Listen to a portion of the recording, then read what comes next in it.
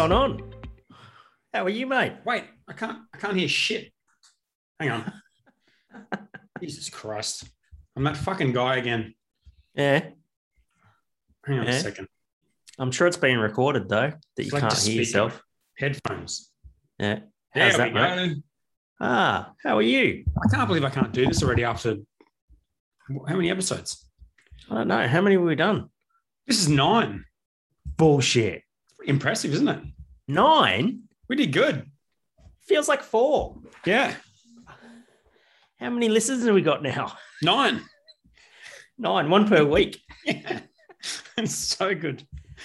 It's fantastic. How you been? I love it. Yeah, good, mate. Really good. Just busy. Really busy, but good busy. So that's all right. How about yourself, mate? Same. We had a beer launch last night at ZePickle Brisbane, and they organised the whole thing. Organised the stretched Hummer limo from the Gold Coast. I saw that. What's going on there? Yeah, those guys they do things differently. So it was a good time. But it's we're having this week I think is the second biggest week we've ever had, and last week was our biggest week by a mile. In what way? Just revenue-wise, sales. Yeah, right. Yeah, just wholesale. Coming up to Christmas, mate. Yeah, well, this is something we learned last year, was that when you get to supplying the majors, when there's sort of a gap between you making it and the customer getting it, it turns out that November's your biggest month, not December, because December was always our biggest month. But last year we found out the hard way that actually November is when they order all the beer. Yeah, that's right. And there's always it's a pretty fixed, you probably noticed this, there's a pretty fixed sort of cycle for beer sales and consumption in Australia. It's like the start of the year is, sort of in January, start of January is very quiet, and then ramps up into sort of around April, May, and then just dies in the arse in the winter. And then sort of September, it sort of starts to awaken again. October, November, December, it just goes crazy. Yeah. That wasn't until COVID, because that was kind of the pattern. And when COVID hit, that March was a bit scary. But then if you're supplying bottle shops, that whole from then on was just explosive and all through winter. And it might have just been the way it timed with us with new beer releases and things. This year was the same for us. It was just a massive amount of growth through winter. Yep. But yeah, growth in winter. February was the scary one. The first year we kind of had this business was like, oh, okay. It turns out February you don't make any money, and so I just live in fear of February every year. But yeah, that's because people. It's weird. People go on vacation and that sort of thing in sort of January and February. And generally what people do is they go away to the regions where there's less craft beer. Yeah, well, that's my take on it. Yeah. I think there's a bit of that. There's a bit of sort of New Year's resolutions, and, they kind of get their partying out of the way and then go back to work. And I don't know. Yeah, I suppose. February's a shorter month too. Silly season remorse, I suppose. So yeah. February's a shorter month too. So it's always... that always doesn't help as well, but we're as busy as ever. One of my former students posted a photo in the who works for you, mate. Posted a photo in the Froth Rookies WhatsApp group today. He was super stoked. He did his first solo brew, did a double Hornet brew at Black Ops 2. Oh, very cool. So that was pretty good. That was Brian. He's done really well. So that is awesome. Roll. Very good. WhatsApp group's a good idea. Speaking of groups, our Facebook group is good, isn't it? This week's been great. Lots of shit posting. Yeah, I now know what shit posting is. So there you go. That's good. There you go. That's right. Some good shit posting from myself. Lee's was a bit of a cracker. The Boss and the Brewer drinking game. I've got that. I'll read that one out. Actually, Lee McAllister Smiley, who is going to come on the show one day, isn't he? We talked about getting him on here. Yeah, bloody oath. So he's put, serious note, I've been thinking about merchandise for the show. I think merch is a cool idea. I think merch is a great idea. Yeah. I propose a beer and brew a drinking bingo game. The first three I propose are when Hendo says that's interesting, take a shot. Right? When Hendo does his laugh, chug the rest of your beer. All right. And when Dan mentions the 12 viewers, scull a beer. People are going to get really hammered really quickly. Yeah. Thanks for your input, Lee. And there's some other good replies to that too. It's pretty good engagement for a group of 12 people. Hey, it's really good. Yeah. I can just imagine Lee right now. He's just drinking with two fucking hands, just going. Yeah, true. We should do this live and do it via the group. That would be the way to do it. Have him in a little picture up the top right-hand corner if you're watching it on YouTube. That would be interesting. And you're laughing. All right. So we've got the Revel guys coming on in a few minutes, which will be fun. Thanks for organising that. A few updates before that. You've got a renovation beer that you've discovered. Oh yes. Oh, I'm so. By the way, this was one of the responses to that thing too. It's anytime you mention renovations, you have to drink. Yeah. Oh wait, we forgot the I've got a beer. The beer. What do you got? Well, we released our red IPA today. It's called Afterburner, our limited release. Yes. And as you know, because of No Hopvember, yes, it's also part of the drinking game. Yes. I can't drink it. So I've got. Can I just show us a picture of show us the can? Yep. So that's the can there. That's a glass of red wine. What the fuck? Well, it's a red beverage, and it's from Tasmania. Black Ops 5, hey? Yeah, Black Ops 5 Tassie. Yeah. I've got this Wedgetail wheat beer from one of my clients in WA, Wedgetail Brewing. Whereabouts are they? In Bouvard or Port Bouvard or something like that, just a little bit south of Perth there. Nice. Near Mandurah. I think it's near Mandurah. There was a time when I thought I knew every brewery in Australia, but it's too hard now. Long gone. God, this glass is so fucking dirty. Oh, shit. Oh, this is a shit post waiting to happen. Look at this. Look at this glass. Wait. I'm going to take a photo. Oh, my God. That is horrendous.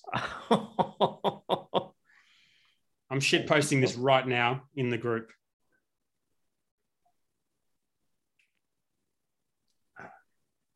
Oh, that's really good. Holy moly. Oh, yeah. Wheat beer's a really bloody underdone thing in Australia. Yeah. This is the thing that I find really strange, right? Is that Aussies tend not to drink, wheat beers and Hefeweizens and all that sort of stuff. But technically, Stone Wood Pacific Ale is a wheat beer because it's got a shitload of wheat in it. Yeah, wheat beer is just not really a thing anymore, is it? Because it was sort of like it used to be the word people used for like redback, like Hefeweizen. But it's, that's more about the yeast, isn't it? Trying to see if there's exactly. I'm just trying to see if they're going for a. This is really good. It's like fruity esters, a little bit of phenolic spiciness going on, a bit of coriander seeds, some orange peel. Nice beer. I think it's more like a Belgian wit. I think it's going for. Very nice beer. I'm disgusted with your glass, but yeah. Might be as good too. Look at the head retention. It's fucking like that dirty glass. That's the. Your drink looks more like wine than mine does. It's fucking terrible. Terrible. I love red wine. Sorry, where were we? We were on the. Oh yes, so the that's renovation right. update and then lexicon. So renovation update is things are all starting to come together now. So I've got the word this afternoon that the stone bench tops will be installed next week in the kitchen, which is really, really good. My paint, I've painted my door frames, and enamel paint can eat a fucking dick. It is the worst shit to put on because you get brush strokes and is that the oil-based shit, the real shiny? It's the stuff? It's the gloss stuff. Yeah. It's so hard. And so then I've got to pull out. I'm gutting the bathroom next weekend for the tiler to come in. I got some deliveries this week. I got the floorboards delivered, so like 70 odd meters of floorboards, and 30 square meters of 600 by 600 tiles for the bathroom reno. And they all came on the same day. And lo and behold, I don't own a forklift at home. And so each of the packets of floorboards was 26.5 kilos. And there's like 30 of them. And they had to get taken off the truck and stacked in the garage. And then each of the tiles, I think there was about 20, 22, 23 packs of tiles. And they were 36 kilos each. Whoa. And they're in the garage. They've got to come up 4 flights of stairs. So Duncan and Adzi, if you're listening, my good mates, guess what we're doing on Saturday is taking basically a ton of stuff up the stairs, literally a ton. So wow. That's not phenomenal. Fun at all. Was the driver there expecting you to have a forklift? No, of course not. One of them brought his own. It was like a forklift that goes on the back of a truck and then it lowers itself on the road, and he drove his forklift up the bloody driveway. Oh, that's impressive. And then puts the forklift on the back of the truck, it lifts itself back up, and that's called it's got a funny name. It's called a truck-mounted fork truck. Okay. Right. That's what they teach you when you do your ticket, when you get your forklift ticket. Right. It's a truck-mounted fork truck. That's cool. Double the truck. And so that's all happening. What else is happening? Lots of paint preps happening, which is just giving me the shits. You just got to get it right. What paint color are you using there, mate? Well, I'm using so as our community knows, that I am using the white on the walls is going to be called is Dulux Lexicon Half, which funnily enough is the same as the beer that Deeds Brewing have released this week called Lexicon Lager. Amazing. So I encourage all of the people in our Facebook group at facebook.com/groups/Boston the Brewer to go and get a can of Deeds Lexicon Lager. A no hop member compliant. And it is totally, well, I think so. I'm not really sure if it's a hoppy lager. But anyways, the last Deeds Lager, can of Deeds Lager I bought was $12 for a 500. So this better be a fucking good lager. Yeah, they don't fuck around. They don't miss you. Do you think they're one of the 12 listeners and they've heard it on this podcast and mate, you got to go clean your glass. That looks fucking awful. Jesus. What's your regime? We actually wrote an article about this on our blog called My glass washing regime. Yeah, because I see photos like that in the group and it makes my blood boil. Just chuck it in the fucking dishwasher. Yeah, true. I do the same. That's it. I got given some of this special stuff that they use in bars and that sort of thing to take all of the scale and that sort of thing off. So I should probably be using that, but I'm lazy. It's just me here, So that's fair. Chuck it. You're letting the team down, but that's fine. All right, Matty Cuthbert is on here. Is he? He's on here. Oh, should we let him in? Or sure. Is Flex there? He's not. He can't be far away. Oh, we'll let Matty in and see. So we actually got a few questions in the group. So we've got the guys from Revel coming on because we thought it'd be fun. They got a few milestones coming up. We've got Matty Cuthbert and Matty Flexman, or Matt and Flex. Yep. And if we don't get Flex, no, Flex is coming. He's coming.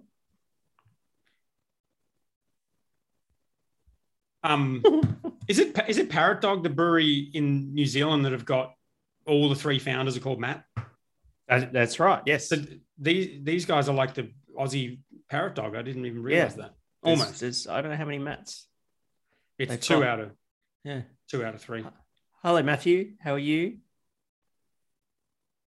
He's probably sorting out his camera and his microphone and all that sort of thing. He's doing a me. All the technical stuff. Well, there we go. We got them both. Oh, 2 for 1. 2 for 1. How good. How you going, legends? Good, mate. How are you? How's it going? There they are. What's happening? Dan, how are you, brother? How are you, mate? Good. Mate, the mo's coming along nice. We had an event on last night and I just haven't had time to shave properly, but I had the full Tiger King going down here and the sideburns. You can't really tell at the moment because the rest is growing out, but I look like I look like someone that shouldn't be allowed in a childcare centre or anywhere near it. That's for sure. If you shave, that's going to look totally Tiger King 2, which is coming out next week. You can next week shave yours. Yeah. Hey, what's that? You could probably shave yours as well and do a good mustache. I reckon I look pretty. Does nothing for my heterosexuality having a mustache like Dan's. Well, that's a question anyway, isn't it? Boys coming in hot, Hendo. Oh, yeah. By the way, have a look at this beer Hendo's drinking out of this glass. We do like a beer tasting thing. It looks like detergent. Yeah, but it's not the beer's fault. It's my glass. I know. It's really not the beer's dirty fault. glass. I know. I'm sure it's a great beer. It's your fault. You're letting the team down. Have you guys got beers? Yes. Yeah. What have you got? Strawberries and cream. Oh, nice. I've got this new one coming Real out. shit one. Oh, I know that beer. Old IPA. What's Show it us called? again. All I can see is Hendo. Yeah. You got to talk so the camera goes to you, Matty. Come up on the thing. Oh, right. Can you see it? Yep. It's the Nemesis Cold IPA. Oh, what's that logo there? It's like next to the big blue like phoenix looking thing. Oh, that's the birthday beer logo. So this one's number 3 or 4. Yeah. No, I mean below the Revel Brewing logo there. Oh, that's the Rockstar Brewer logo. Oh, is that a beer? Is that the beer that we made together? You had to ask that question 4 times. I'm trying to be subtle. Fuck. I don't know if you're taking the piss. Are they prescription glasses or just for show? Yeah. They work. They work. Oh, yeah. Unlike your dishwashing device. Yeah, that's right. How's it tasting, Matty? I'll let you know very shortly, mate. Give us a little one sip. Everyone knows the rules review. It was tasting all right when we canned it.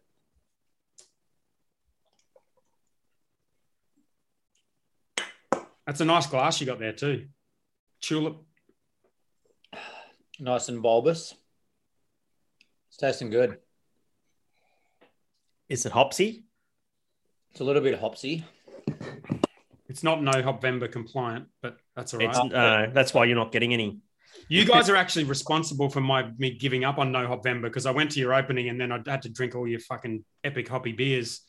I mean, that's okay. What's no Hopvember? Doesn't sound very fun.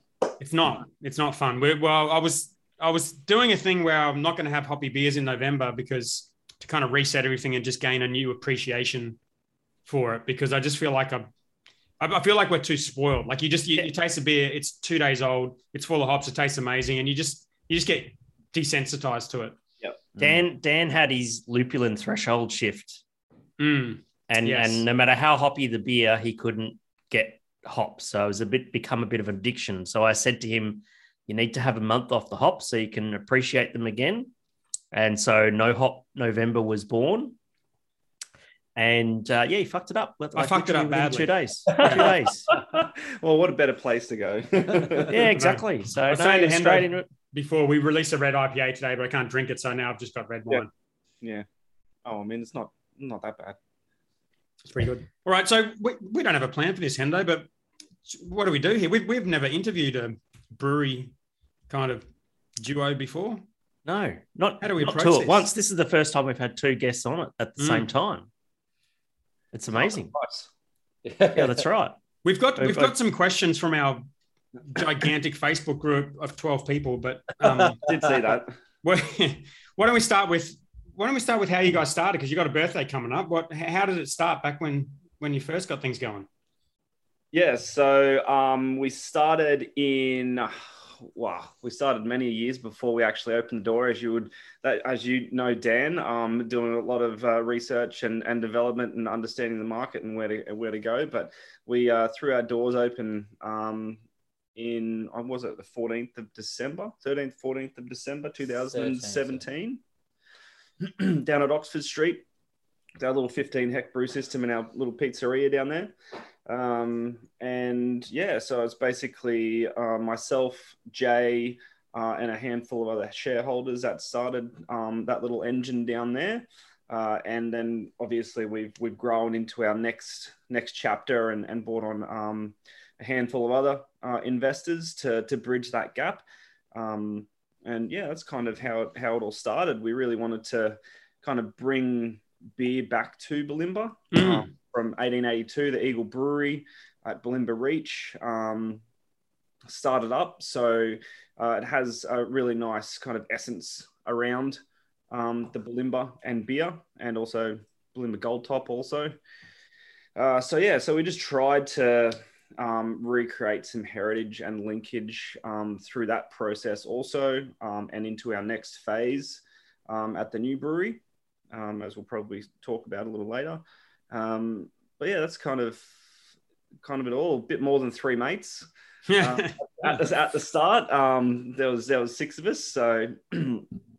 But we all got together and gave it a crack. Didn't pretend that we knew everything. So that's the reason why we got Matty on board at the start to brew the fantastic beers he does also. And we did as much as we possibly could with the company to facilitate swinging the doors open then and growing it to where it is now. So. Yeah, nice. And I think there's the second brewery I can ever remember, or craft brewery I can ever remember going to is the Oxford 152 in Bulimba. Yeah. Which was I don't know how long ago that was. But I think it was Brennan from Burley Brewing, wasn't it? Yeah. It was funny. I think it was our first BrewCon that we were at. We spoke to him down there, and he basically said, well, his lovely wife wanted to come back to Australia, and he wanted to open a brewery in Hawaii, and so they came to a compromise. So they come back here and opened it in the Oxford 152 as it starts now. But what a great journey that was as well. What happened to that? I think it was a bit before its time, and I think it kind of wasn't the area and everything like that wasn't really ready for it. So it kind of just, I think the ALM and everything like that just kind of cannibalized it and eventually got rid of it and did what they did. Yeah. There was another one. The first one I can remember going to was called Auroras in the city, which was quite a few years before. Sounds like a dodgy nightclub. Yeah. It sounds like a dodgy nightclub. Very dodgy. But and that one closed down as well. These things were happening before they were cool. Yeah. So, but yeah, no, it's absolutely exploded over the last 5 years at least. When we joined. We joined in. Who was around in 2017? You had the kind of Newsteads and Green Beacons and Newsteads and Green Beacons and things like that. And you guys were starting to hit your straps as well through that time. But yeah, it's just across the river was the main kind of guys that were kicking along. I think Aether was just starting. Their fifth year. I think their fifth year this year. Yeah. So they're about a year old as well. Yeah. So yeah, around that time, just a lot of cool breweries that have really kind of lasted the test of time and have come to what they are now. Some really fantastic. When you guys started, did you think you were early, or did you think you were kind of late? I think we were probably. I don't know if we really looked into it that much. I think it was an opportunity that just came over that period of time. We probably would have launched maybe a year earlier if it wasn't for a myriad of things of DAs and all the processes and everything like that trying to get us to that point. But I don't think we really were like, well, if thought that we were early, or I think it was just a really nice time in the market where some people had been leading the market for 3, 4, 5 years. And then you could actually see that kind of uptake in the community and everything like that of what actual craft beer indie stuff was. And then I guess from then to now, we've just seen a massive explosion in that side of things as well. And you weren't always called Revel, were you? No, we originally swung the doors open. Well, not really. A week before, we were Malt Brewing Co. Oh, that's right. Yeah. Yeah. So we did that, but then got a little letter from the line Nathans. The malt shovel. The malt shovel. You didn't like that? They didn't like that. Not at all. But we built a really good relationship with them, actually. with a couple of their like lawyers and IP and everything like that. And they kind of took us down the journey of how the IP and how kind of people may construe it and all this type of stuff, and helped us come out the other side with a better understanding also, and did a lot for us in relation to helping do searches and guide us in certain directions of kind of naming and everything like that. And we'll kind of, I think we went through about 150 names from in this like 1 week period. What? Yeah, we just sat down and brainstormed and had all types of bits and pieces and things going on and crazy stuff. And then we kind of just came to Revel as from kind of a Kings of Leon song of revelry. And we're like, well, what's this kind of mean to us, and how can we kind of have this name that's going to transcend generations and ages and all this type of stuff as well. So we kind of came to the Revel as the definition in itself is to enjoy oneself in a lively fashion whilst drinking and dancing. That sounds a lot like Balter when you describe it like that. Kind of. Just on the other side of the fence, though. So we kind of just, that was a kind of an essence behind it, so people could actually get a hold of it instead of just a ingredient. It's a much better. It's such a good brand. 150 alternative names. Do you remember any of the shit ones? Oh man, it went. plenty. Yeah, there was. I cannot remember it. I probably got a photo with 100 Post-it notes on walls, like different categories, different sentiments behind things, and all this kind of stuff. So, yeah.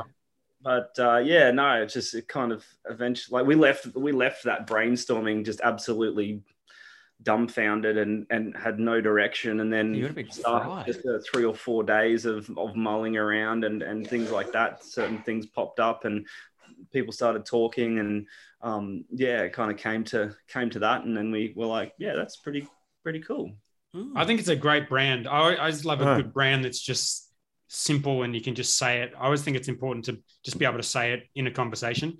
Yeah, and I think, like, I guess in hindsight, it's a much better brand than malt brewing. Oh man, absolutely. We sat back and went, man, if we went down that path, it wouldn't have had the same kind of staying power and penetration, I believe, as we do now. And with the spark, it's kind of, we set that around the start of something and growing into something. There's a spark, and that is growing through our branding as we move away from certain elements of the original design, just to put focus on the actual spark itself and let that stand out. And if people understand that spark without anything around it, then we've done our job. Yeah, absolutely. It's nice that Lion Nathan were nice about it. We were very surprised. We thought they were going to be a bit dicks, but we sat back and had a conversation with them. They were on a journey with another couple of breweries that did have some issues with them, and they were being the total opposite to us. So they called Malt Shed. Malt Shed, yeah. And then they went through the whole entire court process with them. And I think, yeah. And so you basically, when the lawyers sort of rang you up or posted you a letter or something like that, and you just went, oh fuck, we're literally picking a battle you can't win. Exactly. Like, we literally were opening the week after the letter, and we just ordered the signs, but hadn't paid for anything yet.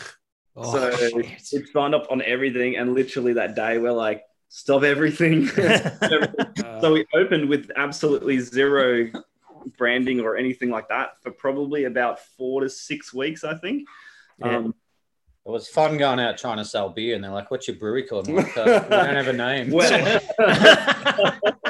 Like, yeah, it's coming. Yeah, beer's good though. And man, wasn't that sometimes, like, me and Matty was basically just running around with squealers, just going to venues, just going through the motions and everything like that. So I'd probably say, from like the Lion lawyers' perspective and that sort of thing, because you sort of chose from the outset not to really fight it and that sort of thing, that from, it's all about for a big company like Lion, it's about getting everything done on the cheap. And I think it's probably would have been cheaper for Lion to pay their lawyers to help you than to pay their lawyers to battle you in court. Yep. So I mean, it's a pretty good story there. Either we were pretty much. Yeah. It's also probably like people forget that inside these big companies is that it's just full of good people too. Like you kind of you pick the enemy as the big brewers, but it's just a company with people working in it who are also good people. Yeah, exactly. So, Matty, what was your background before getting involved? Before I come to Brisbane, I was working at a brewery in Sydney, Rocks Brewing. Oh, so yeah. Spent about 4 years working there. But prior to that, I'm a Geelong boy. What are you laughing at, Hendo? Because I just remember all the times I go to Sydney and visit Matty and crash at his house. And interesting. So started off, I actually went to Ballarat Uni back in the day and was one of the first to graduate from the brewing course at the time. Oh, that's cool. And then worked at Southern Bay Brewery, which is where I later on met Hendo. Yeah. That was a good 10 years ago, I think. Throw up some photos. It's 10 years, 10 years coming up in a couple of months, mate. Yeah, so I've got a few pics of Hendo doing some actual work back in the day. Did you have hair? Wielding a shovel. Yeah, it's got hair all over my chest, mate. Yeah. So I was at Southern Bay. That almost predated craft beer in Victoria, to be honest. Mm. So what year did you start at Southern Bay? 2003, 4? Might have been 2004. Wow. No, hang on. That's when I graduated uni. 2005 would have started. Yeah, so, there was nothing happening in Queensland, that's for sure. What were the sort of early craft breweries in Melbourne of the current sort of crop? Well, I guess like Moondog and...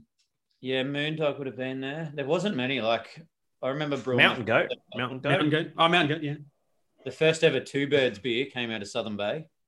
Yeah, Hendo mentioned that. Boat Rocker Brewery, they started at Southern Bay. But in terms of what was already there, Prickly Moses down in the Otways. That's where I used to work. Yeah, where Hendo was with Luke. Yeah.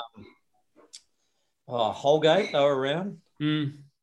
Yeah, there wasn't many though. So, and then obviously the bigger ones that ended up getting sort of slowed up, like Matilda Bay, that sort of stuff. But it was pretty early, and then more and more sort of started to kick off. Back in those days, it was so expensive to sort of buy the brewing kit. So a lot of brewers would use a brewery like Southern Bay to start off as a contract brewery, and then brew a batch and try and launch it like that. Whereas it's sort of changed now. Most brewers sort of start up a little brewery with a tap room. That's sort of how they get their start. I think the contract or gypsy brewing has sort of slowed down compared to what it was. Yeah, and the equipment's it's a bit more known now. I know when we started, like we got on Google, we couldn't find anything. We had no idea how to buy equipment. Like Govs was literally just on Alibaba sending us messages late at night being like, is this company legit? We're like, I don't fucking know. Who knows? Going to get back from China or wherever it's coming from. Yeah. Yeah, it's different. Yeah, that was the real early days. And then I worked there long enough to get long service leave. Wow. So I think I left and I was about 26 or 7. Went traveling around Europe. Did the whole Europe thing and then had a little bit of a break from brewing. Then worked at a little craft beer bar just out of Geelong, out in Mount Dunedin. So I worked there for about a year, and that's actually where I met my wife, Emma. She was my boss. Continues to be. She mustn't have heard that. She's in the background. No one should say something. That was good. Oh, no. Shit. Oh, fuck. You've done it now, mate. Where are you guys? We're just in my lounge room. Right. Okay. Yeah. All right. We'll try to keep the swearing down, Hendo. Yeah.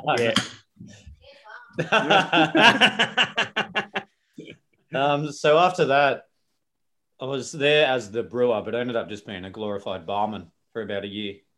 Wait, was it a brewery? No, it wasn't. Did maybe. Wait, just say that again. So you were there.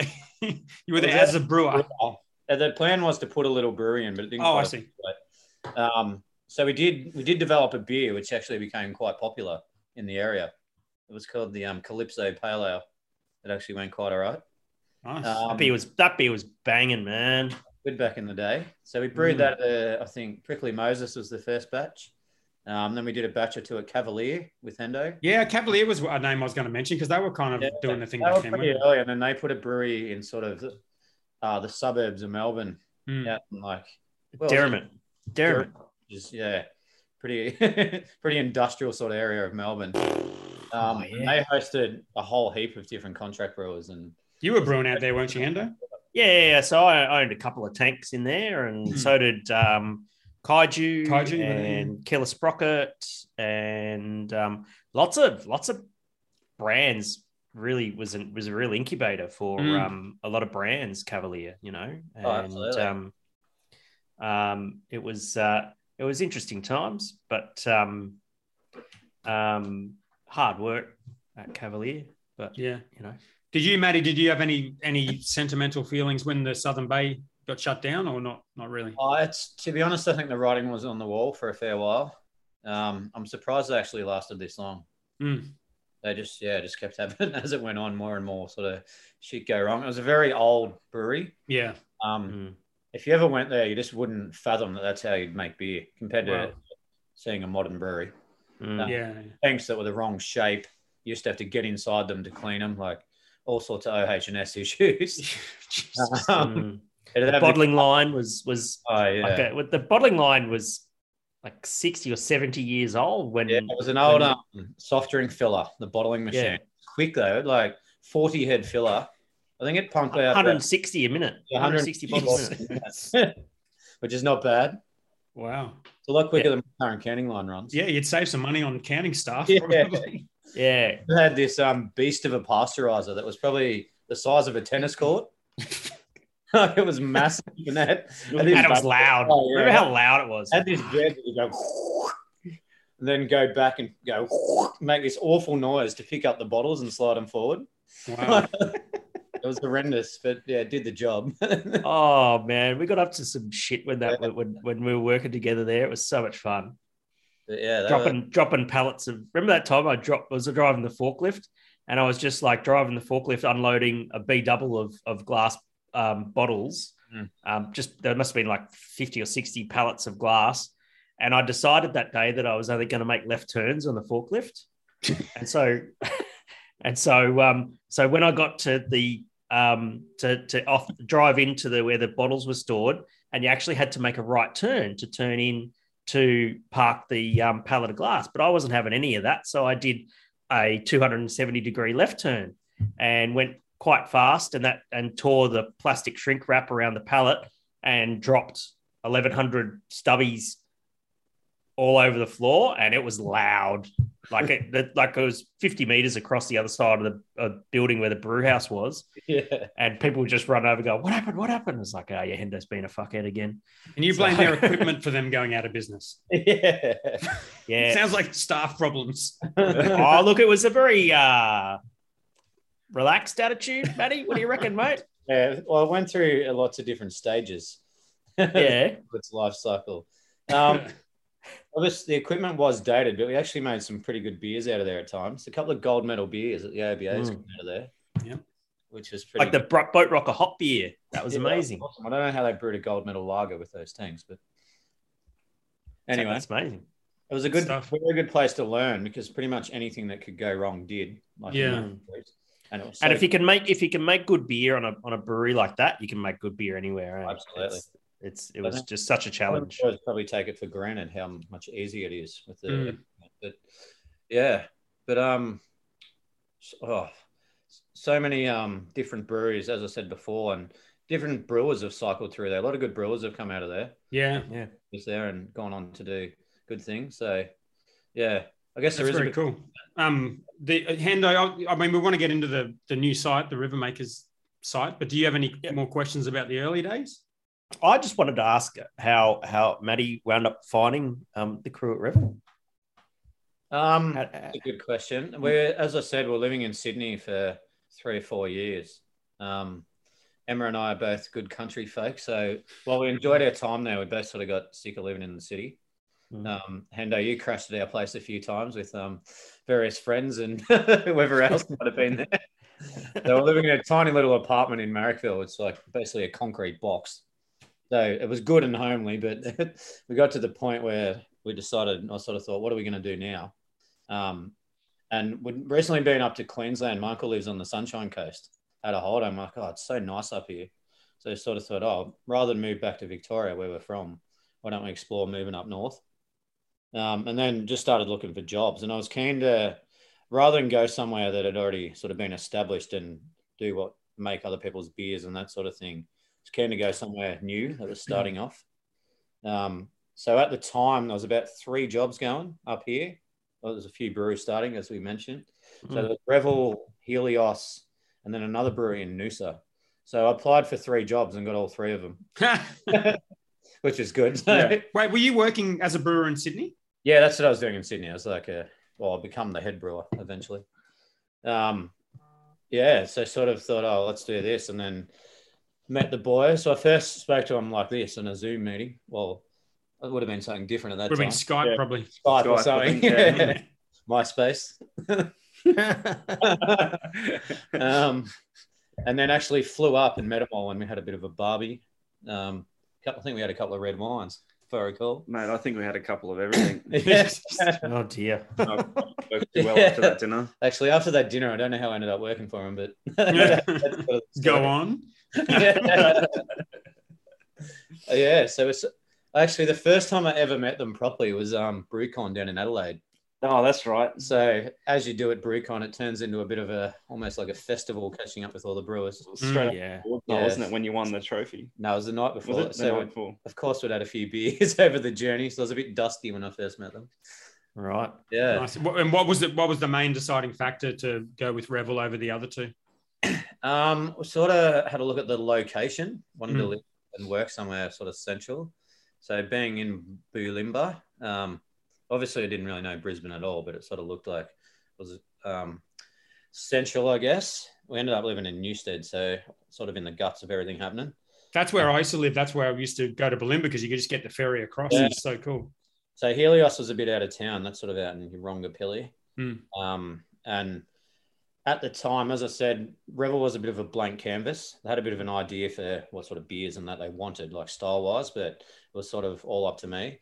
Whereas Helios, a couple of home brewers were involved and wanted to be the brewer. So they already had about 8 or 10 recipes written. Yeah. So that was made a big, I guess, factor in my decision. You get to sort of create the beers from scratch rather than recreating someone's home brew. Yeah. Which has become great. Their brew's great, but yeah, that was sort of part of the reason. Have you seen Flex Homebrew? Flex Homebrew, I have. He's not very good at it. Terrible. Like I said, that's why have you considered getting one of these? Well, I mean, if they're given to you, I reckon I could get one. Just don't start talking about dry hopping. I stole mine from someone who actually does do legitimate work. Yeah. No, it's, yeah.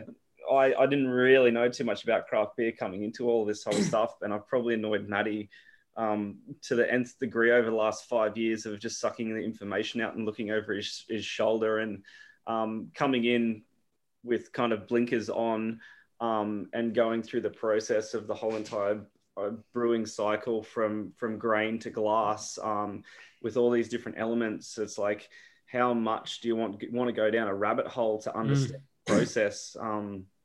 And it just fascinates. It's a lot of fun. Just ask Dan. Yeah. I've never met anyone that drinks steins of Bundy rum until I met Flex. Oh yeah. Is that right? Holy shit. So what's your role, Flex, within Revel now, mate? So I started as basically everything: sales, delivery, logistics, all that type of stuff. And then as the company grew, I kind of went back to more of the sales side of things from where my background has been. So now I'm the sales manager, and I've got 3 great reps under me: Scotty, Brent, and Joz. So we cover from Sunshine Coast down to the Northern Rivers now. So that's my main focus, and growing those guys, growing into those territories, and just giving everyone a bit of revelry. How many people do you have now at Revel? What do we got? I would say we're close to 40. Yeah. And how do you have like a proper kind of org structure and things? And yeah, to a certain degree, we have a pretty flat organizational structure. Yeah. A few key kind of guys in the head positions, and then we've got the hospitality side as well, which is a large component, as you know. So they kind of sit side by side and filter down from there. But we usually run a pretty flat structure. Everyone kind of has access to everyone, for all their needs and things like that. So. Nice. And so the new site, I know it's probably not new to you guys because I know you've been there for a long time and you're probably planning it forever, but it's new to customers coming in for a beer. So how did all that, obviously you outgrew Bulimba pretty quickly and you started looking around at growth opportunities? Well, we kind of didn't. So Hendo, what? It was you that was the first kind of point of contact in this whole entire story. So, looking at Hendo, it looks like he doesn't know this. No, I know the story. I'm trying to act surprised. Okay. He's a better actor than he is at cleaning his glasses. Yeah, that's it. So the developers, BMI, those guys were acquired this site and they were looking to create a bit of an artisan precinct, similar kind of things to kind of the Grounds of Alexandria down in Sydney. And they were looking for a brewery to be one of the main tenancies in there. So as the rock star brewer is, everyone kind of knows him and found his number and spoke to him. And just look at his pose right now as well. Oh, no, he's enjoying this. He's acting pretty cool. He's enjoying this. And I think they were just asking what kind of who was around and who they should have a talk to, and Hendo kind of put them on the road to say, well, we're just down the road. We got I believe we had some pretty good beers and everything like that going at that time, and the conversation was kind of struck up from there. So we just had a kind of brief conversation. I think it was it would have been early 2019. I think it was. Yeah. So like realistically, we're only just over a year or so into it. We weren't really thinking about expanding at that stage. We were looking to hit that max capacity of that the first 200,000 liters and then grow from there. Yeah. But we definitely did have a trajectory that we were going to hit that probably in the next 8 to 12 months on that side of things. So we did start having that conversation, and my background is in also construction. Also, so they were kind of like, well, we're going to open this in the next 6 months. So can you get your brewery ready and let's go? And we're like, whoa, okay. Sure. Well, just pull one out of my pocket. Ask a question about that. So why were you interested in the opportunity if you weren't looking to expand? Was it more about you saw what they were doing, you're like, oh, fuck yeah, I want to be part of that? Yeah, it was just looking at the whole entire precinct itself and what their vision was for it. In our original business plan, our next expansion was going to go and reinvigorate a heritage listed building. And we kind of looked at the Bulimba barracks that were up for sale and redevelopment at that time. But now that the town planning and everything has come out over the last couple of years, from that side of things, it wasn't going to facilitate a large enough brewery for us to expand into. Whereas this site here was heavy impact. So we could move straight in there and do what we did on that side of things. So so it kind of all blends into our original business plan. And like I said, bringing brewing back to Bulimba, and then moving on to a heritage listed building as well. And there's just a great history around that building in Australian kind of culture and Brisbane also. So originally, I think it was around the early 1900s, where the Australian government decided after World War One that we needed to arm ourselves instead of purchasing arms and relying on other countries. So they started an armaments factory in Melbourne, and they got a gentleman, DeBavy, who was a microbiologist, was it? I think so. Microbiologist and brewer. And brewer, yeah. So, and he started the Swan. It was a Belgian guy. Belgian guy, yeah. And he started the Swan Brewery, also the Carlton Brewery. Yeah, right. As well. So they commissioned DeBavy to basically create a brewery in this building. And what they were going to be doing was getting molasses from central and north Queensland and spreading the risk profile, if anything came to Australia, across the east coast. So from there, it was basically they brewed an 8% wash. Yep. From molasses, and then there was a acidifier house next to the building that we're actually in, where Low and Slow is. That was the actual acidifier house, and so they tipped this alcoholic wash on the ground and added certain minerals and chemicals and bits and pieces, and it created acetate of lime, which basically became a solid white brick, powdery type of substance. And they crushed that up, send it down to the armaments in Melbourne, and it went into all the ammunition for World War One and continuing on after that. I'm so confused. What is it? So what is is it like gunpowder? Yeah, pretty much. Yeah, I think it was like a mechanism that went into the firing pins or something like that. So that's it wasn't crazy. It's a calcium. It says here it's a calcium salt of acetic acid. Yeah. So they're brewing it just for that purpose. So that's what they did to start it off with, and then they added towards the end of its life on that side of things, they added a distillery section to it, which is what Bavay Distillery is now on site if you go there. And then they used to make ethanol and everything like that to run the postmasters' vehicles, motorbikes and all that type of bits and pieces. What? That's so cool. And then I think it was an army base, an army mechanics base and a naval mechanics base. I think the US Navy was there, and we've got some beautiful murals in the actual brew house that are heritage listed. Wow. That are still there from when they took residence in that place. And I think it was about the 1960s, 1970s. It came to be a immigration center for Europe, for Australia and Brisbane. So about 300,000 immigrants came through there during, I think, about 15 to 20 years. And then from there, one of the residents, which was gentleman Hans, so Hans Smallgoods,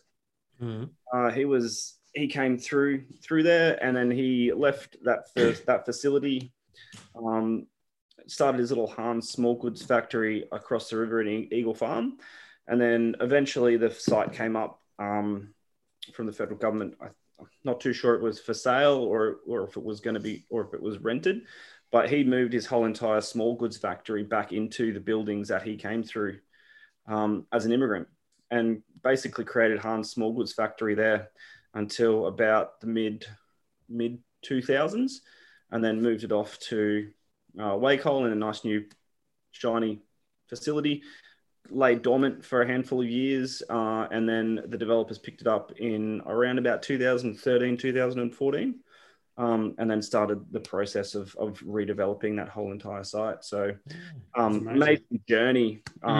And it kind of, once we started looking into that, and to go back to that question of how we started, it really ticked all the boxes in relation to where we had lined up our business plan and where we wanted to be in the 5 years that we from when we opened. And like, we've accomplished pretty much everything we set out to do now. So, which is fantastic, and it's very rare also. Yeah, that's an amazing story. Hey, because I remember I got that phone call from the property developer, and he originally wanted to speak to Chris Domagalo, is a brewer who brewed for me down in the Brownstone Brewery in Melbourne. He goes, "Oh, can we talk to him about building a brewery?" I'm like, "Why do you want to talk to him?" He's like, he lives in Melbourne, you know. And they sort of explained the site, which I had no idea because I don't know Murray or that sort of thing, but I know where Murray is, obviously. But then Morningside, Morningside, sorry. It's important. And see, that's how good I am. That's my geographical distortion going on. Anyway, so and I said, "Oh, Morningside, yeah, cool. You should probably talk to the Revel guys." And the reason why I sort of said to talk to you guys was I was like, "Oh, I love what these guys are doing. I don't want them to have any competition too close. Give them first dibs at it." Yeah. So that's how they end up getting in touch with you guys. So yeah, it's so cool what Brisbane has done. Like it's just crazy to think this site, because it's such a fucking epic site. Like I was blown away when I went there. Yeah, it's so crazy to think that, because I grew up in Brisbane. All these sites like that, and like the Felons, the Wharf, whatever that's called down there, Howard Smith Wharfs. Yeah. Even South Bank was like that back in the day. Like it was all just industrial and unused before Expo. Yep. And then it's still continuing. Like all these sites, just magically a place that no one ever knew was even there is this epic location that was obviously just sitting there as a factory for years and years and years. I didn't even know. I grew up in the area as well, like in Cannon Hill and things like that. And I didn't even know that factory was there when it came up, and talking to the community. How could you miss it? There's a big giant fucking smokestack. Mate, there was a massive hill in front of that. What? That's disappeared. Are you shit me or no? Really? Yeah. What happened to the hill? Shit. Yeah. It got flattened. Wow. Okay. Yeah. That makes no sense. They created a flat industrial space. I know that they can flatten hills and that sort of thing, but that must have been a bloody big hill to miss a bloody big smokestack like that. It was quite large. Yeah. That's good. Are you guys stoked to finally? So there was getting the kind of deal and then making it all happen. You've been brewing there for a while. Are you kind of stoked to have it open? And what's that process been like? Because I know there was some kind of bottlenecks and whatnot. Yeah, definitely. So we kind of, we launched into it, and we kind of took the risk on because we knew where we were going to be in X amount of months. So we took that risk on and dumped a whole lot of money on a new brewery and everything like that. And that was in February 2020. Oh, yeah, nice. And then we all know what happened in March. So we just basically just picked ourselves up on the floor and said, fuck it, let's keep going. Because we're going to need it anyway. So we'll just keep pushing ahead. And that's what we did. So have you kind of had the finance and shit sorted by then? You had the stuff and... Yeah. It was basically turn the key and ready to go. And we would start the process, then put on all the orders and everything like that. It was just kind of the formalities coming along that path. What did you guys think when all that happened? Like, did you just think we're fucked? Yeah.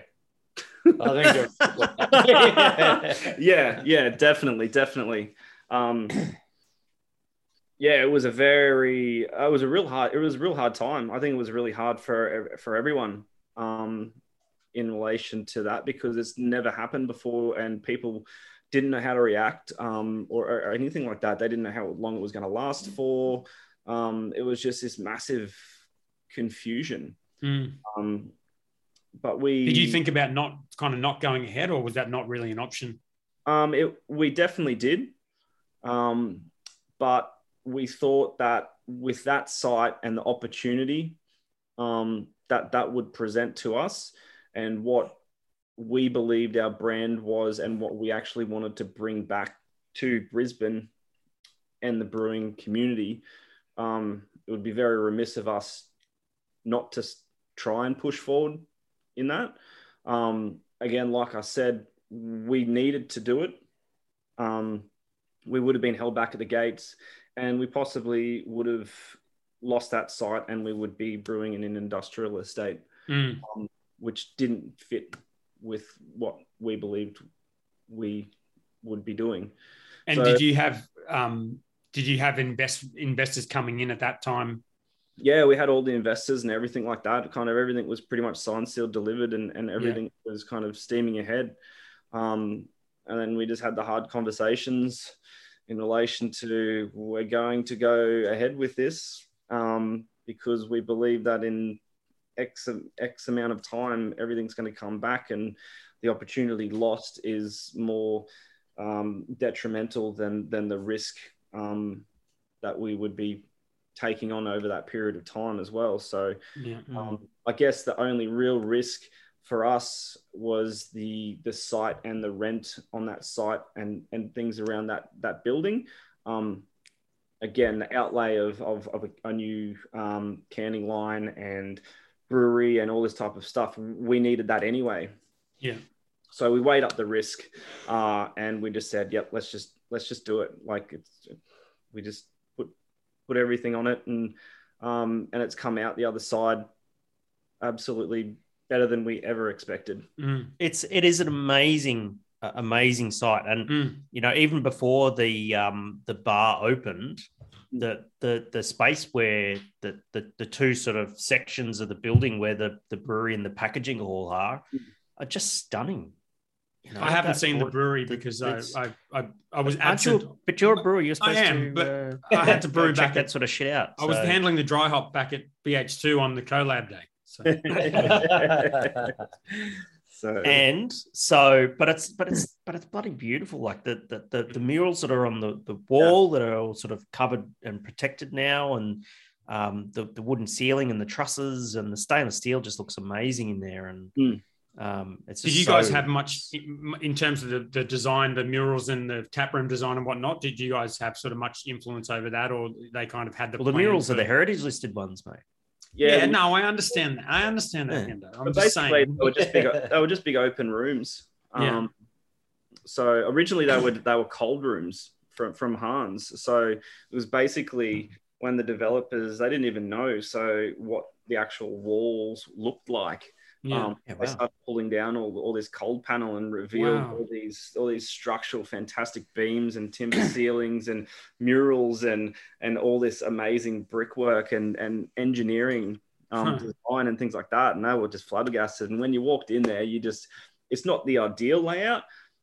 You'd love a big open room just to facilitate flow and all that kind of stuff. But we designed it the best way we possibly could for those spaces because we knew how special it was. Yeah. And from a sort of production design point of view, Matty, what was that like for you? Was that exciting to kind of go into that space and upgrade the equipment and whatnot?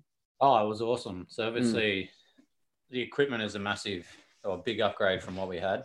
So what did you have and what did you get? We had a 15 heck spark system. Two vessel. So actually I think I spoke to Govs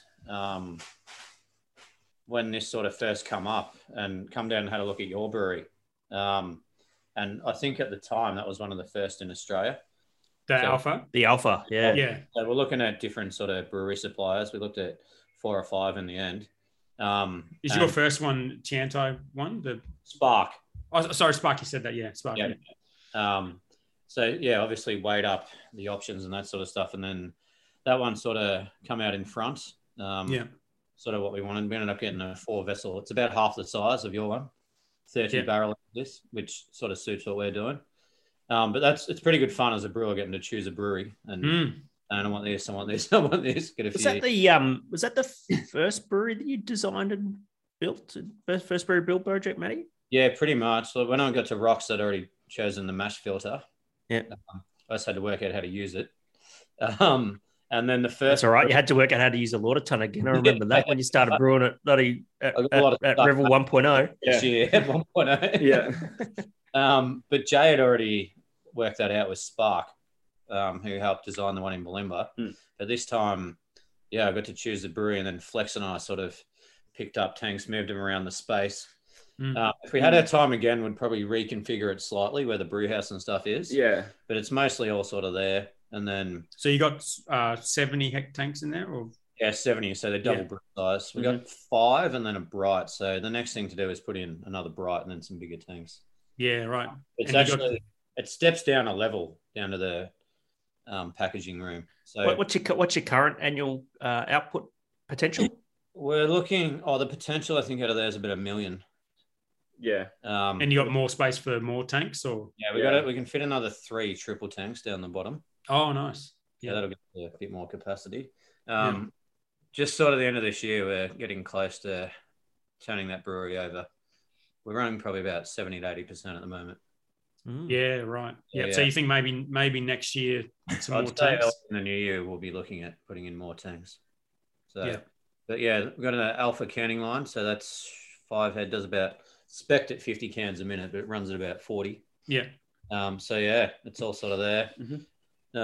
We run up and stairs a bit between the two, keeps us fit.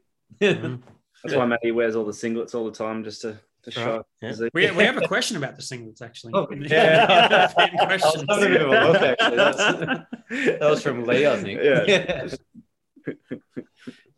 It gets hot in the brewery. You'd know that, Dan. Yeah, mate. I mean, I've got this, but I don't wear it all the time because it does get warm. Our brewery faces west, so if you're... for a flannel in Brisbane, I found. There's about one day. This flannel is for photos. Yeah. Certainly where they come from, though, in New Zealand, you need them all year round, pretty much, in Canterbury. Yeah. Yeah. Have you got any questions for the boys at all? Yeah, I mean, look, to be honest, there's not too many serious questions in here, but that's all right. We're teaching them to shit post, mate. So fire away. Yeah, we taught them to shit post, and now we're fucking regretting it. Yeah. Well, Simpo, our first investor, wanted to know about how the building came about, but we've answered that. Although he said, were the limitations? Oh, he says the place looks incredible. Congratulations. Were the limitations in terms of sort of heritage listed in terms of what you could do there? Yeah, definitely. There was I'm just going to quickly get a beer. A long, long process with heritage types of buildings. You basically need to kind of grab them by the hand and walk them through exactly what you're doing. As general DA types of processes, as you probably know, Dan, and pretty much every other brewer out there, there's a bit of a misalignment for everything. It's the same across that type of department also. But so you have an architect working for you, or BDI or architect and everything like that. But because of the building, because it's not our building, the developers themselves had their own architect and also started the process with heritage on that side of things to actually do stuff for that site. So yeah, there were very much limitations in relation to that. Needed to keep things certain spacings off walls for visual aspects, all that kind of stuff. Fixings are all done to spec based upon the heritage and all that type of bits and pieces. So if you, in our tap room, if you look at the way that it's designed, 90% of everything is off the walls. So we've got corridors that run back down around the toilets and also through the kitchen area and things like that as well, just to get that building structures off walls so people can see the brick and inspect it and go through that whole entire kind of heritage process as well. So majority of that was figured out with the developers. But again, putting our BA and everything like that and the DA in for the tap room was probably the most tedious one. And was there any kind of major compromises in there, or was it just kind of, you had to do things slightly differently? No, not really. It was just slightly different. So the main factor is that no walls are straight.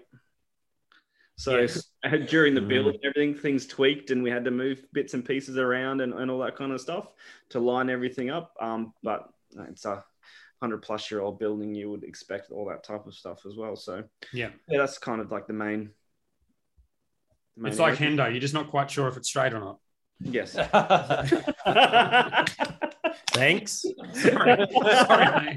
All right. Okay. So I just want you to know that the tiles in the bathrooms in the tap room, Yes, is where is actually this. I think I've got pretty much the same tiles going in my new bathroom in my flat. Oh yeah, Bluestone. Huh? Bluestone or the ones on the wall or the ones on the floor? Yeah, the dark coloured ones. Yeah. There's two. There's natural stone on the wall and then tiles on the floor. Yeah. Yeah. What are you working with, Hendo? The natural. Just the grey coloured ones. Yeah. I'm an amateur at this, so yeah, I'm just going to say yeah. Just say lexicon. Say lexicon. Yeah. It's the only lexicon half. Yeah. All right. All right. So Chris Wood says, serious question, which is nice because I guess you assume it's going to be a shit question. I'd love to know more about your awesome recipe development process.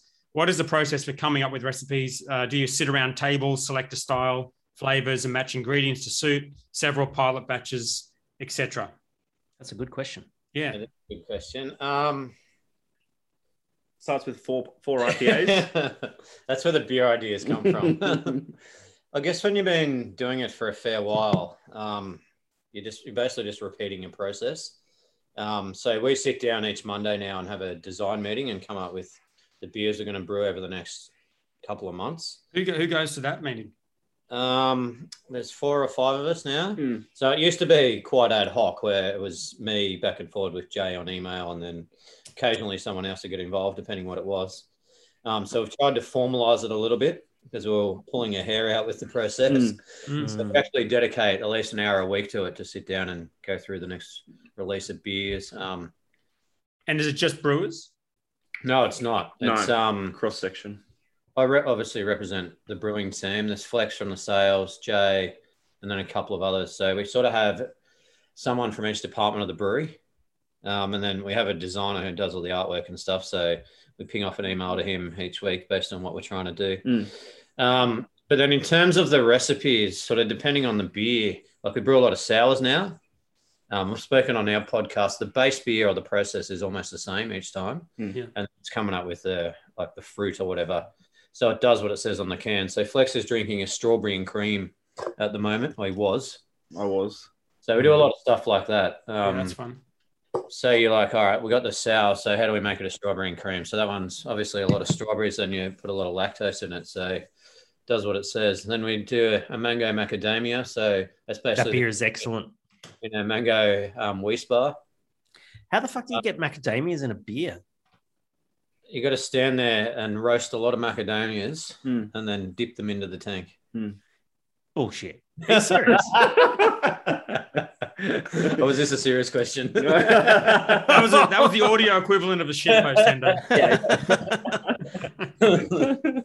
I could just see you standing around a fucking open fire roasting macadamias. Part of the challenge coming up with all these beers is to actually source the ingredients. So macadamia, we find a company that turns it into a syrup for us. So they go through the roasting process, and then it's basically a syrup. So the mango is a puree, the macadamia is a syrup, and then it's got a little bit of coconut, which is it comes as a puree as well. Nice. Yeah, that's a delicious beer. So we recently did a margarita gosa. So I had to find agave, which was quite challenging. So I found health food shops sell like agave syrup that you, for whatever reason, use it as sweetener or whatever it is. Yeah. So we found their supplier and contacted them direct. Like ordering like 400 kilos of agave or something. Straight from Mexico. That sounds expensive. Yeah.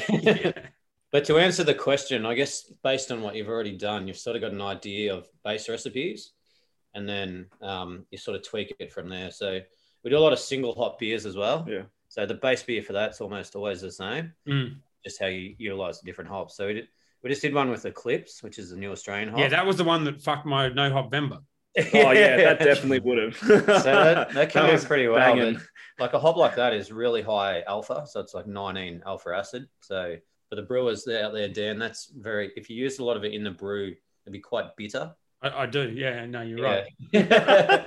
So we put just but not so much in the dry hop, Dan. Yeah. But you know that, but you know all about dry hopping.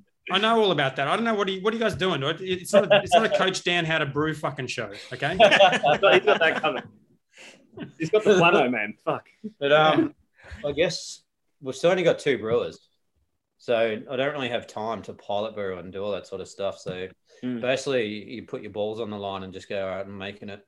Yeah. It's a stressful job. And I know you're going to laugh when I say that because I'm saying as if it's my job, but it is just, it's like the weight's on your shoulders, isn't it? You put the idea out there in many times before you even can taste the final product. So it's just like, holy shit, I hope it's going to be good. Oh, absolutely. It's tough, man. Now, because you've got to come up with something that's like, especially if you're going to brew something like 70 heck of the bloody thing, like they do at Revel, that's a massive risk. You can't mess that up. Particularly now, a sales guy or whoever it might be has an idea that makes it through the design process, and then you have to sort of get into someone's head and work out what they were thinking when they come up with that beer idea. Yeah. So that's probably the most challenging one for me. If it's your own idea, you sort of obviously have a concept of what you're going for. But someone else has gone, all right, let's make this a fucking peach iced tea sour. Yeah. So, yeah. Wait, didn't you just do one of those? I did. That was one of the, that was a stitch probably up. the biggest stitch up here. Stop shit posting. Yeah. This is the staff equivalent of shit posting is asking for a beer that no one else wants to make. We've got a fucking sour worm sour for one of our staff beers, and Govs is like, oh, yeah, come on, I don't want. I'm not fucking doing. Do you mean like the lollies? You mean like the lollies? Yeah, this is sour snakes. Yeah. Holy moly. That's pretty interesting. Yeah. But, you got to do it. It sounds like a Gabs beer to me. It does. It sounds like a Currumbin Valley Gabs beer. But yeah. I've got more questions here, but I've got a question because you mentioned your podcast. I saw on my little feed it popped up again. You've got a lot of episodes on there, but you had a bit of a break and then you're back doing it. We started off with, I guess, the Revel Brewing show. Yeah. Which we did once a month. Yep. So it was a bit more of a formal podcast, I guess. We'd normally have, I think Hendo's been on it once or twice, so we'd try and pull a guest on for that once a month and discuss different topics based on sort of who they were. We had like some bar owners, different people in the industry, that sort of thing. Yeah. And basically when COVID struck, we couldn't do it anymore. So we're like, fuck, what can we do now to sort of still get the word out there about the beers we're releasing and that sort of thing? So I sort of came up with the concept, why don't we just sit down, me and Flex, casually have a beer and just chat about it. So that's what it's become. It's a beer with the brewer. Nice. Some are a bit sort of more expensive than others. Can we get the budget to splash? You can probably notice the no expense spared one on the Margarita Goza. So, but we have had a few people on that as well. So we do quite a few collab beers. So we've just brewed the birthday beer. So we're talking to Gov, Zeddy, Smokey, and Hendo about coming down to do a podcast with all of us about that. Nice. So that one's obviously a bit bigger. We're doing it at the Oxenden Tavern, mate. No, I think it's going to be at the Bavarian Beer House, isn't it? So we're going to have a Stein. At Coomera? Yeah. Yeah, sweet. Well, we can work out that. That sounds good. Cheers for the invite, but go on. No, you're welcome to go and be like, you couldn't make the brew day, so I think you're brewing. Interested. True. Yeah, I'm brewing that day. Yeah. Well, I keep it going. I think it's awesome. The more podcasts. Sometimes it's just me and Flex in the beer garden. Other times, if we can rope someone in, we'll sit there and I guess they're a bit more involved. Yeah, I think it's just getting out there, explaining the beer to the punters, and just having a good time, kind of thing, through that whole entire Corona process that everyone had to go through. So it's just kind of connecting to the community. Nice, I love it. I think the more content from people who are making the product, directly from you, like I think it's there's not enough of it, I don't think. So I think it's good on you. There's another question here from Chris Wood, which is, I never like answering this question because you just get asked this all the time and I never have a good answer, but we'll see if you guys do. If you had to drink one beer for the rest of your life, what is it and why? Oh, that question. Yeah, it's always the fresh one. I think you touched on it before. The reason why you've gone through the no hop member. Bintang. Bintang. Never get fatigued. It's got some great memories. Pilsner beer. Staying on a tropical island drinking Bintang. I think so. There's a shit posting version of an answer. That's good. Yeah. I mean, from what I've drunk over the course, it's like there's two beers that really stick in my mind. One was our Russian Imperial Stout from 2019. I don't think you could drink that forever. Wow. Jesus Christ, this is going to be a fun time. I'd give it a good crack, hey. But we barrel aged it in a Shiraz barrel, and I think that was the first Russian Imperial that we did, wasn't it? Yeah, it might have been. We brewed. Yeah. And I'd never really kind of drunk a Russian Imperial before, and I think it was it 9%? I think it was 10. 10. Yeah. 10% before we put it into the barrel, and then who knows what it came out at afterwards. But I'd never really drank such a complex style of beer before, and then we put it into the barrel. And it just transformed it into something absolutely mind-blowing for me. And that's a beer that I drank a lot of in the start of 2020 through the start of the COVID period. But it really stood out in relation to the whole entire complexity of it, transferring it into a barrel aging it, and then what it actually came out as. Because I think that was one of the first barrel-aged beers that we did. Yeah, I think it was. And just where are your barrels?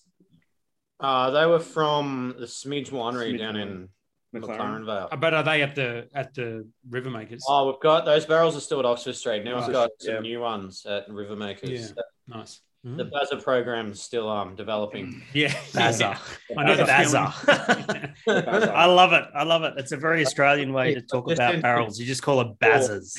4 beers into the World Beer Cup, and one of them is a Bazza aged Imperial Stout. Ah, love it. Get out. Good. Let's go judging that. Did you enter the World Beer Cup? Yes. Shit, eh? Got to be in it to win judging it. it currently? No, I think it's in March. So Right. we've got a barrel full of it in a Starwood barrel. Oh, nice. Barrel. Yeah, so should be interesting. Very good. Well, I wasn't expecting that answer as the beer to drink for the rest of your life, but I absolutely love a good answer. My mind. Also, the margarita goes was pretty bang on as well. I feel like margaritas, and I was like, yeah, I could sit on this for a fair while. All right. What about you, Matty? As you, mate. I don't really know how to answer it. Like, Yeah. what would you drink? Your pale ale or something like that? I mean, Flavor yeah. I'm not being interviewed here, so I don't. He refuses to answer this question. I'm having a pale ale at the moment, so I'll go with that. Okay. All right. Hendo, what's your answer to that question? What's the question? Oh, it's like, is it the Desert Island beer question? Yes. Or? Yeah. Oh man. Just wear a hat, Hendo, if you're on a desert island. Yeah. Yeah, I know. I got my brew cult bucket hat, mate. Keep hydrated anyway. Internet, mate. It would have to be something quite easy drinking, but with enough complexity that you wouldn't get bored of it. And I would say that probably Stonewall Pacifico will be up there. Those that know me well know that I'm quite partial to a Pacific Ale. Some sort of Helles would be up there as well, I would say. Probably an Augustina Helles. What do you reckon, Matty? That's a nice beer, definitely. That'd be it. That'd be it for me. Nice. Good answers. All right. Well, that's 3 out of 4, so that's good. Let's move on. Some smoked beers for you, Dan. Some Gruzinitskis or whatever the fuck we're making a Grudzitsky. We just got to talk to Govs. I'm down there Monday week. I'm going to talk to Govs about that. Okay. Shit, so, well, maybe in this catch up that you guys are doing that I'm not invited to, you could bring this up in conversation. I don't know. Well, that's actually the same week. So, Okay. so it's literally the day after I'm visiting yours. So, so it's happening. It's on. All right, it's on. Grudzitsky. Wait, is it a Boss and the Brewer podcast collab with Black Ops? Is that what we're doing? Yes. You might know how to pull a few strings. We've been talking about this for weeks, Dan. We've got to make this Grodzitsky. I'm intrigued by it. I want to make one. I'm keen, Dando. I'm keen. I told you, talk to Govs. I've got Michael from Poland who's sorting us out with a recipe and that sort of thing. So we're all set. We just need to find oak smoked malt. Oh, good luck with that. Yeah, we'll figure that out. All right, now Lee McAllister Smiley, who's, let's be honest, a bit of a fucking troll. That's when he's sober. You should see him hammered, man. He's hilarious. What a weapon. His question is, will Matty ever not wear a singlet? Well, I'd probably not. Okay. Yeah. He's from Victoria. And is it a singlet or a tank top, Matty? That's more of a tank top, isn't it? More of a tank top. Yeah, whatever, sleeveless. Do you just cut the sleeves off a shirt? Is that what's going on there? Yes. It's actually custom made for me now. Yeah. Wow. He That's cuts the VIP sleeves shit. off shirts too. I remember back in the brew cult days, gave him one of the big fucking oversized. It looked like, what color was it? Was it the orange one? Hey? Orange. It was the orange one, yeah. So he looked like the bloody orange wiggle. And first thing he does is he cuts the sleeves off it. And I think he cut the bloody thing off and turned it into a midriff, I reckon. No, I don't know about that. I think you're exactly I don't know about that either. I don't think there is an orange wiggle. I watch a lot of that shit. That was the Gabs one year. That was Gabs, yeah. Yeah. 2015 Gabs, that was, when all that shit came out. So Luke Miller says, everyone knows zero alcohol beers are fucking shite. Oh, well, I should read these questions before I put them on the podcast, shouldn't I? All right. And will die like Sony mini discs. But Matthew Cuthbert's light beer was a huge success over the weekend. Should we only brew light beers from now on? which light beer is this? The Rivermaker light. How light is it? 2.8. 2.8. 2.8. Wow. So Okay. to answer his question is no, we won't make light beers from now on. Okay. Yeah. The second part of this question is actually not a bad one. What seriously? I don't know why everyone says seriously at the start of these questions, but Maybe because they're serious. yeah, I that's mean, fair. seriously. Serious cat is serious. This whole thing is serious. Yeah. It says, what is the perfect ABV for the designated driver who likes real beer without being branded a recovering alco? Wow. I should read these before. What sort of question is that? 6.5. Before Flex says a 10% Imperial Stout, does anyone want to answer this? Personally, I think a 3.5% mid strength. A midi, yeah. So that in a schooner is about one standard drink. So you can have, as a driver, if you go somewhere a couple of hours, you can have 2 in the first hour, 1 after that sort of thing. Mm-hmm. So that's easy enough to keep track of. And you can definitely make a good, that's what Flex has got now, 3.5% session ale, or basically an XBA. Yeah. That's got plenty of flavour. Still tastes like you're drinking a beer. Yeah. And the excise is cheaper. Yeah, true. Well, Have you guys delved much into the low alc or no alc kind of thing? up until the Rivermaker's light, the 3.5 was the lowest. Yeah. I'm more of a make an Imperial Stout type of guy. Yeah, so that's what I was going to ask you. How did you feel about making brewing Rivermaker's light? That's very out of character for you, I did Matthew. everything I could to get out of it. dig those heels in, going, Yeah. oh, no, we need to do this. Oh, we got this issue. Oh, yeah, okay. It's a tap only for that restaurant there, because there isn't a huge amount of public transport and a lot of people have to drive. At the time, for the time being, down the track there'll be access to public transport there, but for the time being, we felt it would be responsible for us to give the punters an option to be able to come and have a couple of beers, enjoy it, delve right into the experience of being there, and still be able to safely drive home. So, does it sell well at the tap room? Yes, it Yes. does. to Matty's demise. And overall, how is the tap room going now that it's open? Yeah, it's fantastic. It's going better than we expected. So, I think the journey over the last, since August last year when we started brewing out of there, has brought light to who we are, what we do, I think we've built like a community of waiting for us to come and visit of what we're kind of reinvigorating there. So as soon as the doors came open, like bang, 100% booked out and consistently, and we had to turn people away, unfortunately. And so I think this is our third weekend. Fully booked.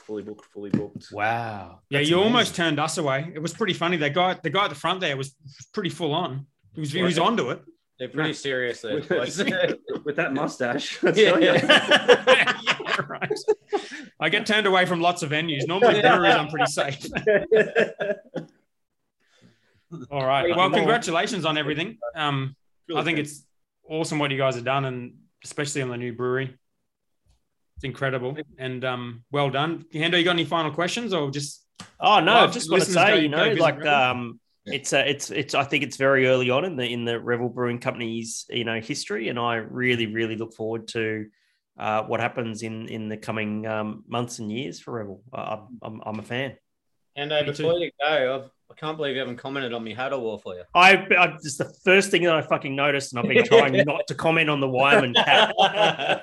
Right? And you know how much we're into our Wyman merchandise and apparel. Look at that. Do I need one of those? What's happening right now? Yes, you definitely need a Wyman cap. Oh, yeah. Okay. Now, here's the go, Dan. When you become, and I know this is going to happen in the future, right? It is every brewer's aspiration to earn a Wyman red and yellow jumpsuit. Yeah. It'd be on your vision board at the moment. It's got to be on you need to put this on your vision board tomorrow at the office, right? Yeah. So how you get a Wyman red and yellow jumpsuit is you have to win. Is it a trophy or a gold medal? Gold medal beer. You have to win a gold medal in an international class competition with a beer that's made with 90% or more Wyman malt. Does that sound right? Is there any dry hop requirement or? You can hop it however the fuck you want, right? But it's got to be brewed with 90% plus Wyman malt. All right. Can we do that with the Grodziskie? We might be able to do that with the Grodziskie. Game on. Now we're talking. I'll need to check in with the suppliers on that. So, all right, to get oak smoke malt, but that might be pretty good. So the Royal Queensland Show, which we're going to win a medal for our Grodziskie at that. That's not an international competition, but the ARBA's World Beer Cup, all that sort of thing. That's where you got to win the thing. So we can send the really hard to the get. Abers. We can get we can rebrew it for the Abers, I think. Yep. So let's give it a red hot go, mate. Keen, I want that Wyman jumpsuit, and if I have to win it with you, I'm fucking doing it. I don't care. Wow, don't make it sound so bad winning it with me. There's no better one. No better around that you'd be able to. Because Matty and I have tried. We've tried and not succeeded. If we do it together, Hendo, you will never fucking hear the end of this. The end of your days. You will wish you had an 11% Imperial Stout on your deserted island because it would just be sick. Yeah, just knock me out. So Matty and I have tried because we did the Requiem Pilsner at Southern Bay back in the day to try and get a Wyman jumpsuit. And we've both got a really good relationship with the crew at Wyman, and they won't just fucking give you one, no matter how friendly you are with them. That they are really coveted. Yeah, that's good. You have to be a really good brewer to get one. What about the hat? I spent about 3 years ago of changing 3 of my beer recipes to 100% Wyman just to enter them. Yeah. I was sure the Pale Ale was going to win a gold, but I think it's. I felt inspired since we went to Bamberg, Matty, and we stayed at that Airbnb where my bedroom window overlooked the Wyman maltings, and I was like, I just need the jumpsuit. That's it. I think the hats though, Dan, you need to work there to get one. Work at a brewery, or well, Matty had to lift a 50-kilo bag of malt because you know how malt comes in 25-kilo bags. So Matty lifted a 50-kilo bag of malt. Lifted a lot of those bags, as you know. Yeah, but the 50-kilo bags, which they only send to Russia, which Matty tried to get sent to Australia so that he could. Still working. I seen him lift one. Veins popped out of his. As if the 25K bag is not enough of a health and safety risk. 25 kg bags of pussies. Whoa! as he says that with his fucking guns right out the front like that. That's why he has no sleeves. Can't fit him in. Oh, wow. Okay. Well, thanks, boys. Good times. Cheers, legends. Thank you very much for having us on. Yeah. We'll see you guys soon. Cheers. Right. Cheers, legends. Cheers.